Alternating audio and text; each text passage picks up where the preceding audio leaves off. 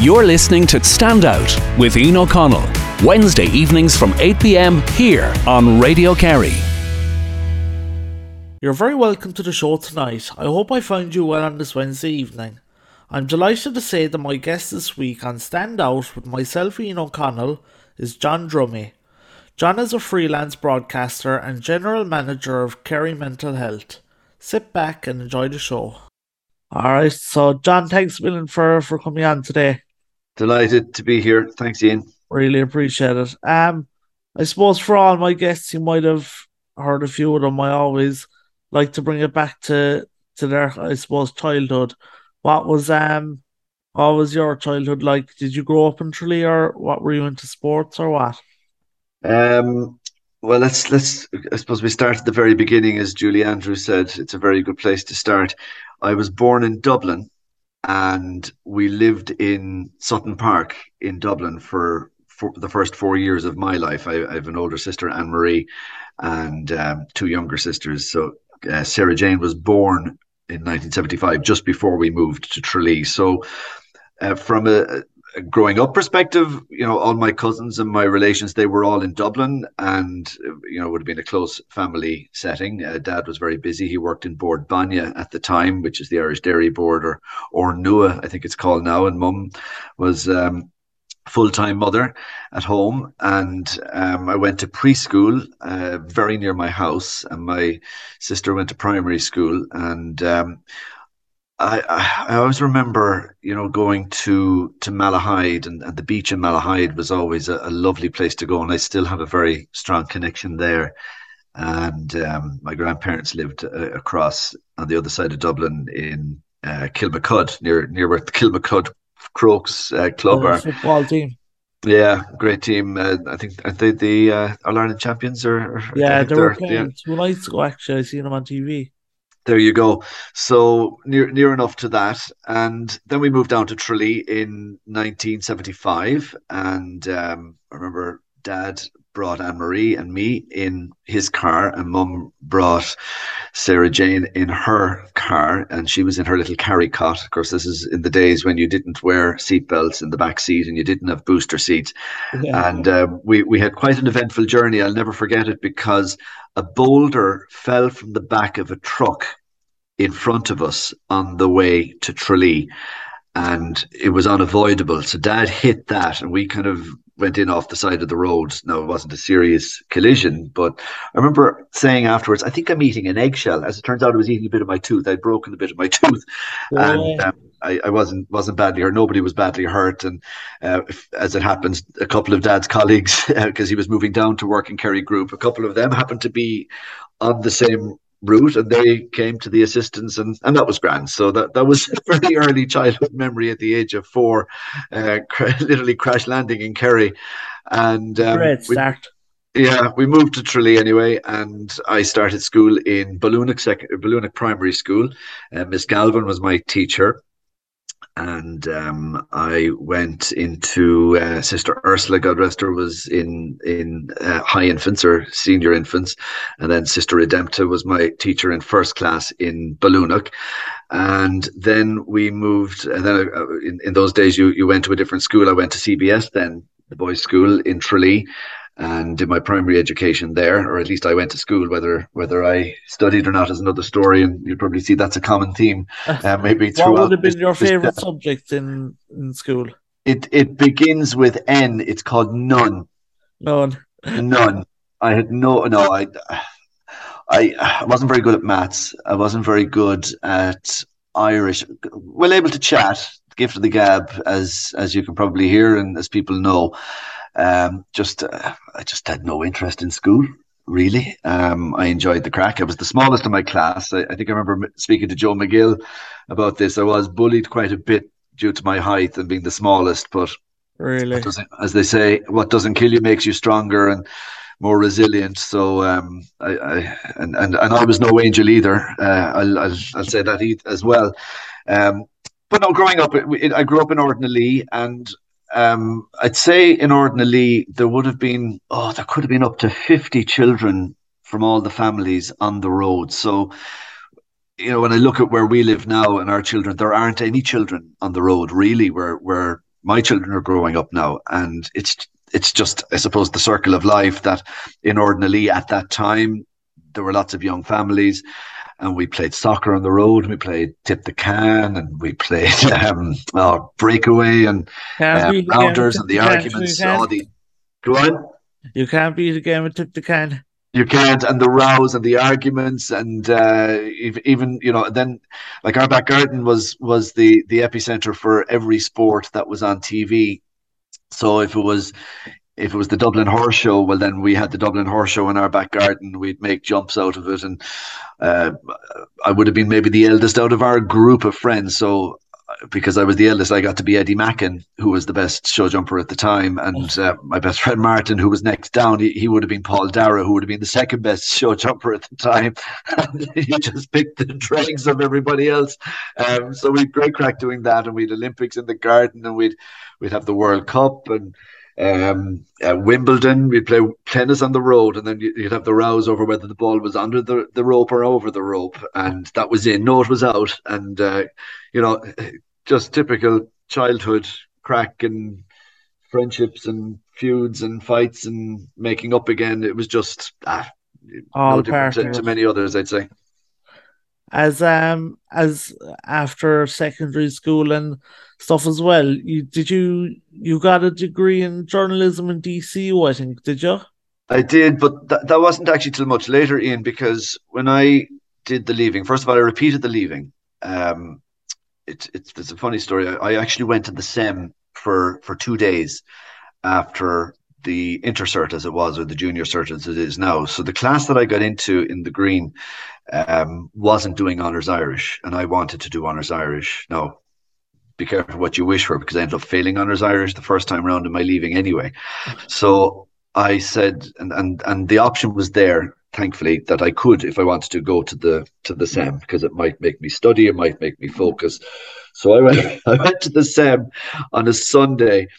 Poor mum was heartbroken. The three sisters, I'd say, were delighted to see the back of me. Dad was obviously putting on a brave face. So I went to the SEM on the Sunday, and I went into class and all the classes on the Monday. So I was quite homesick anyway, and I wasn't too impressed with what was going on. Did you travel over and back every day on the No, bus? I went full blast. I went in as a boarder, so it was like ripping off a plaster. I was straight into it. Wasn't too happy with the way things were being done from my perspective on the Monday, and then on the Tuesday it was similar. And with one class left, I said, "To hell with this for a game of marbles." I got out. I just got up and I walked to Farron Four. I left everything behind me and I walked to Farron Four. And I mean, it's a bit like Forrest Gump, and he started the run, and he just kept on running. So I got to Farron Four, and I went into a phone box, and I didn't turn into Superman. I reversed the charges, and I heard the operator saying, "Would you accept a reverse charge call from John?" And Mum was there. Said, "Yeah, yeah, yes. Hello, love. How are you?" And then I come on the phone. I'm in Farron Four, bawling my eyes out. So she said, "Hang on a second." Apparently, Dad was in the car before the phone was down. And in fairness, he came out to Farron Four, opened the door. I went in, and the arm around me, and I was back in the Green 2 days later. So, You were so over and back like a boomerang, so yeah, so that was that story. And then I did the leaving, and then repeated the leaving. I repeated 4 subjects in the leaving. It was the last year that you could combine your subjects, and I got my leaving cert results in before going to the Simple Minds concert in the RDS. It was a year of teacher strike, so the results were late. What has changed? And I got the results, did okay, and I didn't want to go to college. I just didn't want to study. I didn't want to do anything to do with learning ever again. Really, that was just my philosophy, my attitude. It was a just man of my difficult. own heart, so It was just, you have to be interested. But now I'm a father, I realize the importance of it. So look, you learn as you go. So I got into, well, the RTC as it was, MTU now, and I did Mectronics. Now, don't ask me why. I think it was probably because it was the easiest course to get into points wise, and I don't mean to be disrespectful to anyone who has done it, but it just was the one that I could get into. I could live at home, I could get a grant, and but that was fine. Realized after a month that this wasn't for me. I wanted to do computers, so I thought. So I got into a course in Bray in County Wicklow. That fairness to Dad again, he forked out for it, and that went horribly wrong. It just didn't work out either.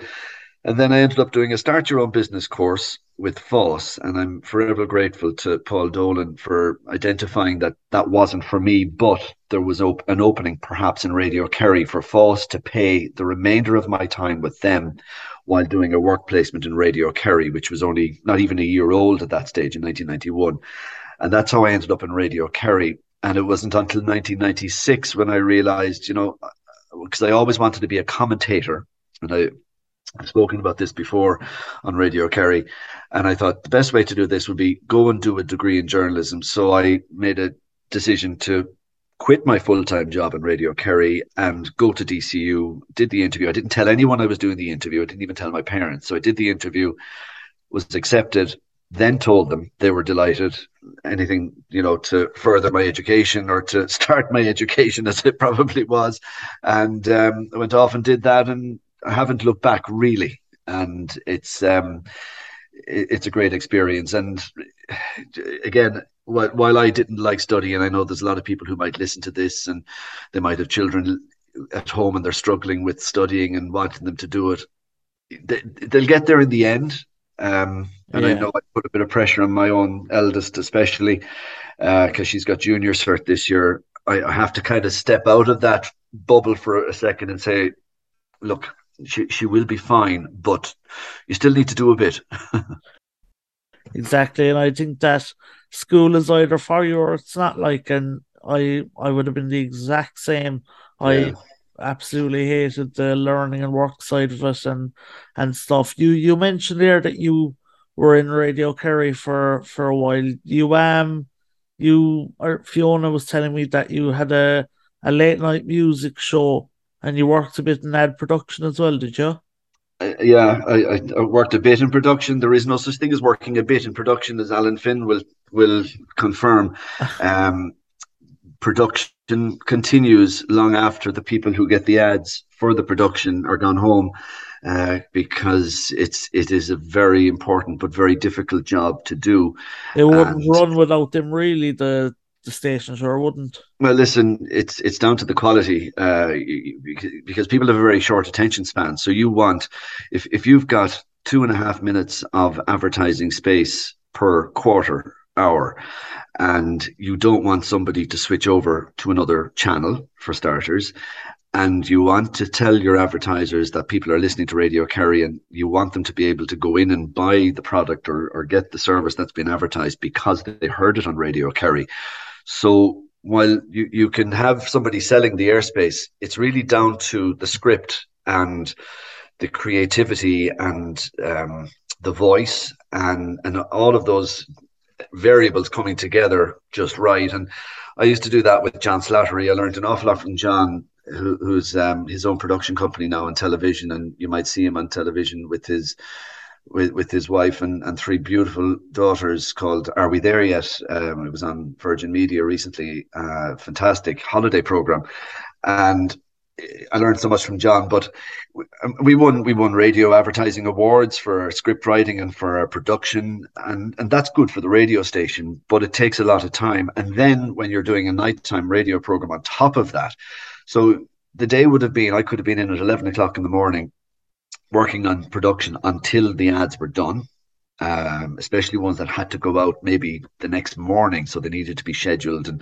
this was all done on reel to reel and on cart, so it was way more cumbersome and time consuming than it is now. Not to say that it isn't time consuming now.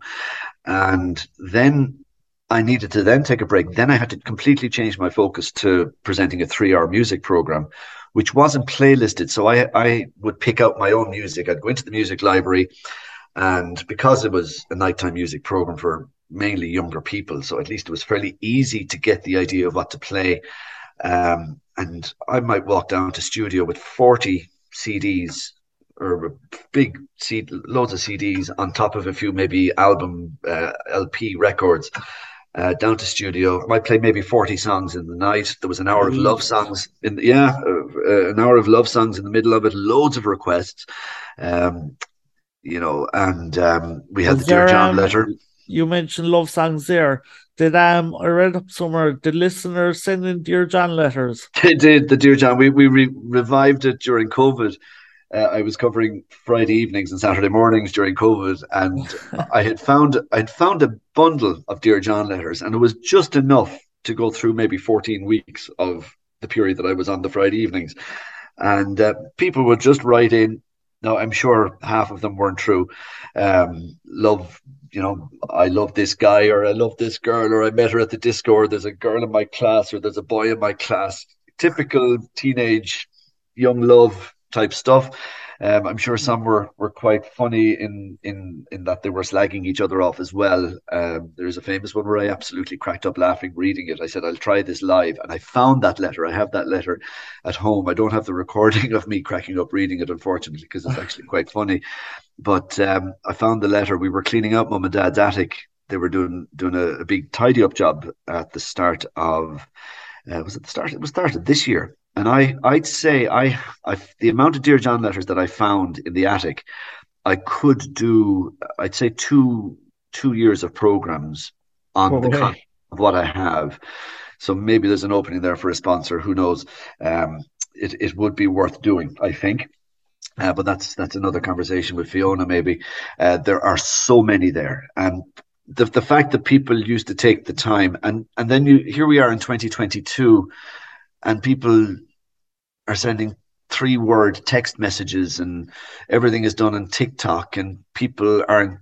I can understand, like my sister sends messages by voice on WhatsApp, and you go, "Will you just text me? Will you just send me something that I can read? I don't have time to listen to these things." It just shows you how times have changed, and it would be very interesting to invite people to write in their Dear John letters now. I just don't know, would it work now, Probably in the wouldn't way that it used to. They picked 10 of their favorite love songs, and I would have picked two of them then to play after reading out their letter. And it's a piece of Kerry lore in a way, and from what I have on file, I could do it again, based on those, and it'd be a trip down memory lane without question. And then on air till 1 o'clock, and the station used to close down at 1 o'clock. And I used to play the Lonesome Boatman, which was by the Furies and Davy Arthur. That was the original closing down tune from my predecessor Pat McDonald, who was the first nighttime presenter, to whom I owe an Crazy awful how lot. things Yeah, have and how I owe things Pat an awful lot for helping me get into radio, Kerry.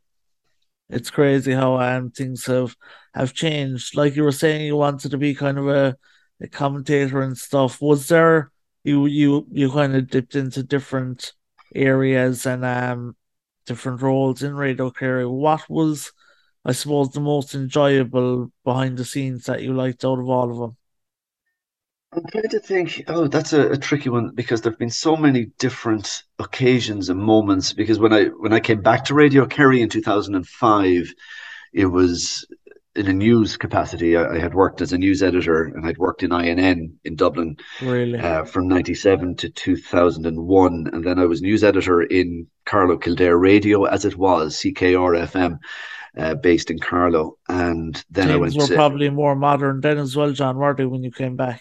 they were, oh, yeah. And no, I had been working through that transition in technology anyway, through my time in INN and in CKR and in Clare FM, and then back to Radio Kerry in news. And then I started presenting. It was the half one to half two slot that Deirdre does, or it's up to half three now. That was a slot that was there when I was previously in Radio Kerry. Fiona McCarthy used to present it, and then it was revived when I came back, and I started presenting it then. I think it was in early 2006, and from half one to half two, straight talking, we called it. And that was an interesting program to do. I managed to get my commentaries. I did my first two commentaries on Munster in the Heineken Cup final against Biarritz in 2006 and against Toulouse in 2008. So I have a 100% success rate for Munster in Heineken Cup finals, because they won both of them. The first one, I had Mick Galway beside me, to Why? have. We were the envy of every commentary team that was in the Millennium Stadium, because Munster won, having lost two finals previously, and Mick Galway was there, and everyone was straight to Mick for interview for reaction afterwards, and so it was Radio Kerry they were coming to. That was fantastic. And again in 2008. Um, in terms of all the things I did, I think maybe one of the most memorable experiences was when the Eurovision was in Mill Street, Oh and yeah. all the delegations, all the singers, all their party, they stayed in Killarney. What year So was that, John? that was in 1993. 93. So I was sent to Killarney for the week. I stayed in the B&B on New Street, and by day, I went out and about, and I followed all the different delegations. I got to meet Terry Wogan, God rest him, and Pat Kenny and Gay Byrne as well, God rest him, and all the singers, and Sonia who came second, and Niamh Kavanagh who won it, and got to meet all of them in the build up. I went to a late night party in the Glen Eagle. It was a Euro club. Big Ger Sullivan had the karaoke going, and you'd all the backing singers from Eurovision. They were the singers on the karaoke. Oh my God, the talent was just phenomenal. Really? And met Johnny Logan, you know, Eurovision winner extraordinaire. And that was great. So I got to interview all these people during the day. Then I had to do the nighttime program, but I had to edit all those interviews while I was on air at night so that there would be a package to go out on Kerry Today the next morning at 9 o'clock. Jeez, at the same time being on air. So while I'm playing a song, I had a reel to reel behind me. So I'm listening to that on one headphone. I've got the speakers on. So I'm trying to edit. And this is old tape where you had to cut it and stick it together and make sure that it was seamless and that there were no jumps or that one of the most dangerous things was putting the tape back to front so that in the middle of an interview you didn't suddenly hear yes, speaking backwards. So that was yeah. That was a great experience, a really, really good experience. Then general elections are always so exciting, covering them. When Bertie Ahern resigned as Taoiseach, when the 7/7 bombings was oh my goodness, that was such a tragic event in London, the day after the euphoria of London being announced as the host city for the 2012 Olympics. And then the next day you had the bombings. And I had a sister living in London at the time, or two of them living in London at the time. And they came on air, and as did many other Kerry people living in London. It was just the rush of that news and trying to keep things going and being first with something or having something different to somebody else. That's just always a great buzz. John has a very interesting story, and if you've missed the start of the interview, you can get it straight after the show on the Radio Kerry website, or you can get it on Spotify or wherever you get your podcasts. Just search for Stand Out with Ian O'Connell. You started up your own PR, John Drummey Communications, and you've worked with the likes of the Rosa Tralee, Kerry Airport, the Matter Private and stuff. Do you want to give the listeners an insight into what exactly you do? Yeah, in 2008, um, I often get emotional. Ted Keane, who was a former colleague in Radio Kerry and a very good friend, Ted passed away in January of 2008, and Ted had been the communications manager with the Rosa Tralee at the time, and I'd been filling in for him on some of his MC duties while he was unwell. And then he passed away in January of 2008. And then Anthony O'Gara asked me would I be interested in doing that job. So I thought about it, but I wouldn't have been able to survive on just that job. I needed to have something else, and there would have been a conflict of interest in doing that job and working in Radio Kerry because it just would have been a conflict of interest. So I just tried to find a few other potential PR clients and succeeded in that, and was able to move from one to the other without it affecting my income. And that was really how that started. John Drummey Communications. I'm always grateful to Kevin Finn in 24/7 Cabs at the time, and Paul and Terry and Jim and Joe. They took me on the day I left Radio Kerry. I got the call asking me would I do PR for them, and very happy to do it and very grateful. And then I started just build a portfolio of clients, different, from the legal sector. I work now on a freelance basis with Matter Private Network in Cork, and I've worked at Ballia Vera Day Centre for older persons in Tralee, and Kirby's Brogan over the years, who would be very close friends of mine as well, and I've enjoyed working with them since they reopened in 2014. You've got Kerry Airport. Has been a long serving client of mine, and it's good to have somebody who has worked in news do your PR, because you know how busy it is in a newsroom. You know what a journalist really wants, so you give them what they want. Obviously, you're giving it from your perspective as opposed to necessarily from a warts and all perspective. It's up to the journalist to ask the questions to get what the journalist wants. But at least by writing a press release or delivering something that makes the journalist's life that little bit easier and makes it more likely for it to get the airtime and the column inches, or the airtime, or whatever it might be, or the video space, or the social media hits, then that's good, and that means they are spending their money wisely on hiring somebody like me to do that. And it's great to meet different people from different nationalities. Like the Rose of Tralee was always a great buzz during the week of the Rose of Tralee, and maybe the weeks leading up to it. And Do you know the more clients that you got, John? Say the names like the Rose of Tralee and the Matter Private in Cork. When other companies heard you were working with them, other kind of big names, did they take you on more quickly?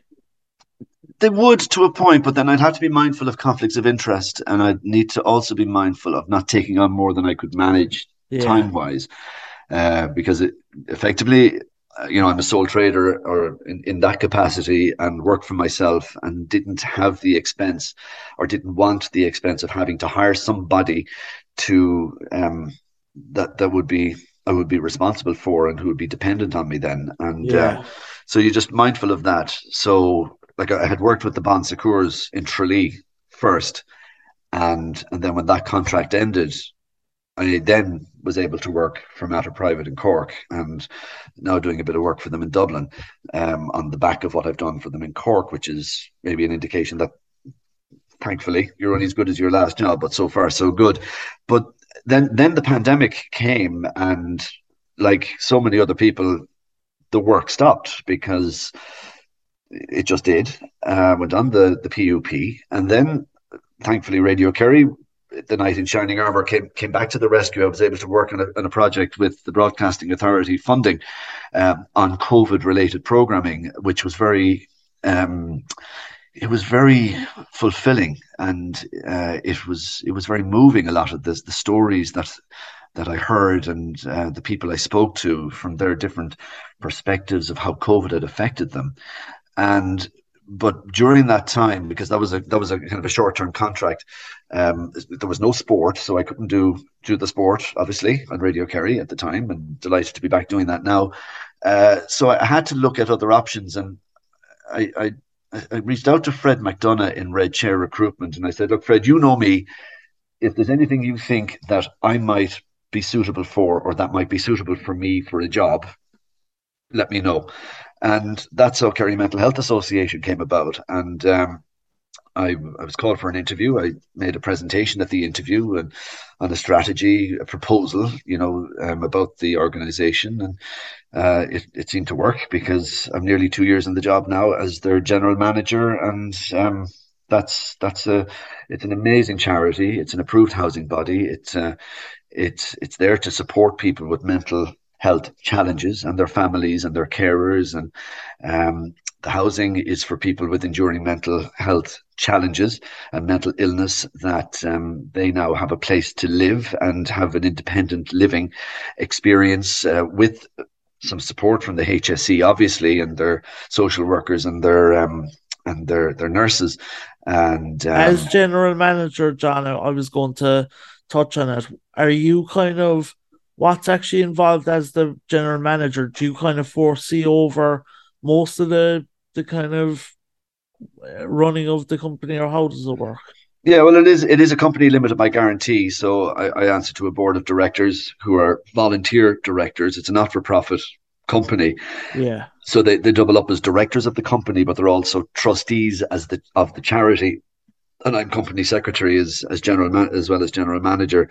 So they have policies. My job is to try and implement those policies, and the ultimate policy is um, to support and find ways to help people with mental health challenges and their families and friends through fundraising, through education, through housing, and we also might support other like-minded organizations as well in that regard. So we would have 4 staff plus myself, part-time, 1 full-time, along with me, and then 3 part-time. And so obviously you've the day-to-day HR issues that go with that, something that I wouldn't have had much experience in. So I'm learning as I go in that regard. And we have our, we in Kerry Mental Health Association in our offices in Killarney, we've meeting rooms through the support of South Kerry Partnership over the years. We've turned what was an old cardboard box making factory into a hub, where we have meeting rooms for community groups come in, musical society at a very low cost. It's a community venture. We've the men's shed, Killarney Men's Shed is on site. The Order of Malta are there too. The Killarney Classic and Vintage Rally Group are there, and it's a great place. Our Ross Cafe is open Monday to Friday from about 9 o'clock each morning, and people who are maybe clients in the mental health services or just ordinary Joe blogs, they can come have a coffee, have their lunch. It's great value for money. And I always kind of bring it back to the 5 ways to well-being, which are connect, be active, take notice, keep learning, and give. And Kerry Mental Health Association does all of those in some way at some time. The connecting happens at the cafe or in the men's shed, or even when we run an event, a mental health first aid training event, or being active by just the whole act of getting out and moving and giving our time and giving our energy is so important, and so many people benefit from that. It's something that I suppose isn't kind of talked about enough. Mental health, it's such a there's a stigma around it. Did you find over the lockdown that people were seeking help more with, say, during COVID? Because I know a lot of people I've talked to, and they said that the lockdown had an effect on their mental health. Did you see an increase in people reaching out during COVID? Yeah, you see, the way it happens is people wouldn't necessarily reach out to us. They would reach out to the mental health services, and we would help the mental health services. So let's say you have a day center, and people who are clients of the mental health services, who might be living in hostels, or who might be living in their own homes, who might go for their treatment or just for interaction and medication. Um, these centres struggle to provide activities because the funding isn't there.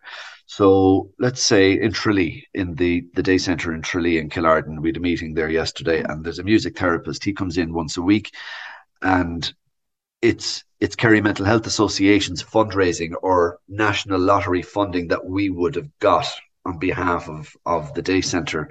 That's what funds that person providing an hour of music therapy to, it could be 5, it could be 10 people, and the difference that makes to them. But the peace of mind that the staff in the day centre have, that they don't have to go up the channels in the HSC, which is a bureaucratic nightmare, to get the money to pay €80 for a 1 hour session. At least they know they can come to Kerry Mental Health Association, and we will happily provide through our fundraising the money for that.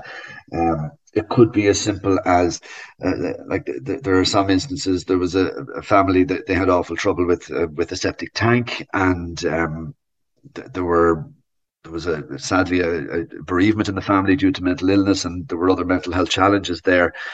And the hassle that septic tank was causing on top of the existing mental health challenges, we were delighted to be able to get on to Liam Brosnan and say, Liam, we'll cover the cost of you clearing that septic tank and unblocking the drains. And that's just the pressure off somebody. Or to Yeah, pay a bill in the pharmacy. Somebody might have an outstanding bill. In one case it was maybe about 50 to 60 euro, which no, that's a lot of money right now. But up until recently, you think, okay, that's only 50, 60 euro. But that 50 or 60 euro was there this week. It was still there next week. It was there another week. So we paid it. And that's a pressure gone off that person. And we're delighted to do that. And there's volunteers that raise that money. And, we've 9 branches around the county in Tralee, Castle Island, Killorglin, Kenmare, Killarney, Evera, which covers the Cahersiveen and Waterville areas. We've got North Kerry, which takes in the Stole Ballybunion, East Kerry, Rathmore area, and I always forget one,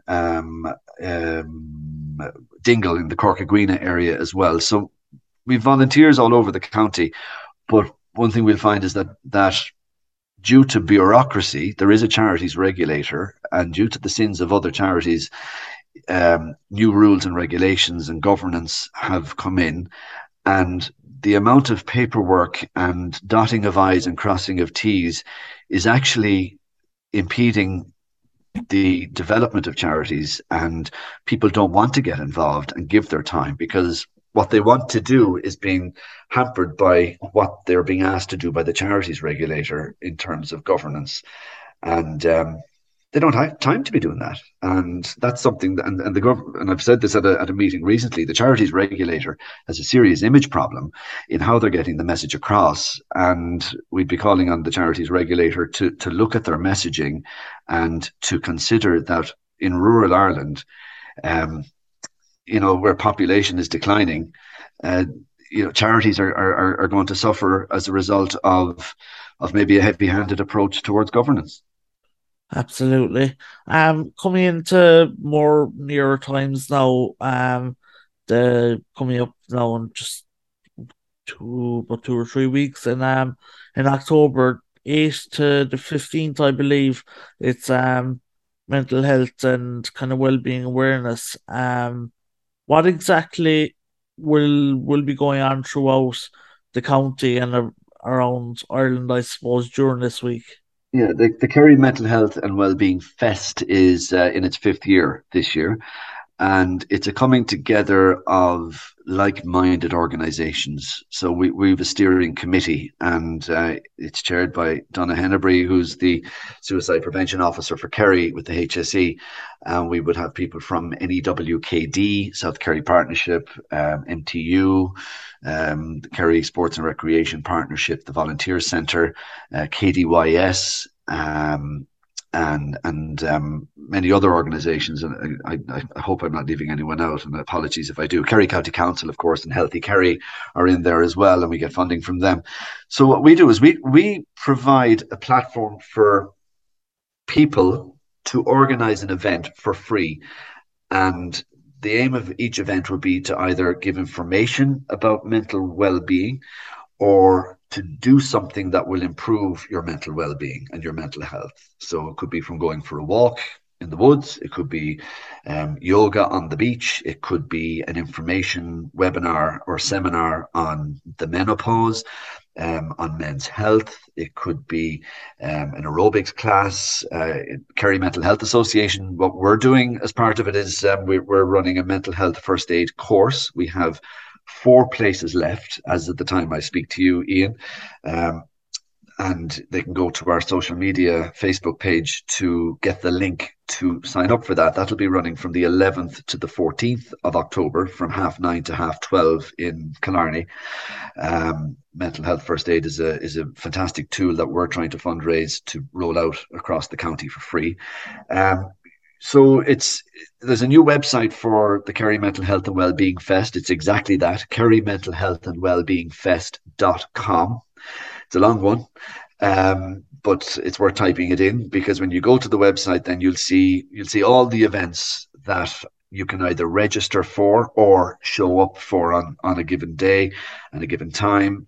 And it's a great opportunity again to put out the 5 ways to well-being, and that whole connecting and being active and taking notice and learning something new, or giving your time or giving a bit of energy. in the interest of promoting mental well-being. And this year's message is to get across that my mental health matters. Whether I'm talking to you, Ian, on this interview, or whether I'm going to the Listowel races, or whether I'm going home or going to work, my mental health matters no matter what I do. We've you see Keith Duffy did a little video message from Boyzone, and he said whether he's on the road on tour or whether he's in the supermarket, his mental health matters. He's an ordinary person, just like you, just like me. You did a video for us. You said, able-bodied or disabled, your mental health matters. And I'm sure you have your mental health challenges in your life.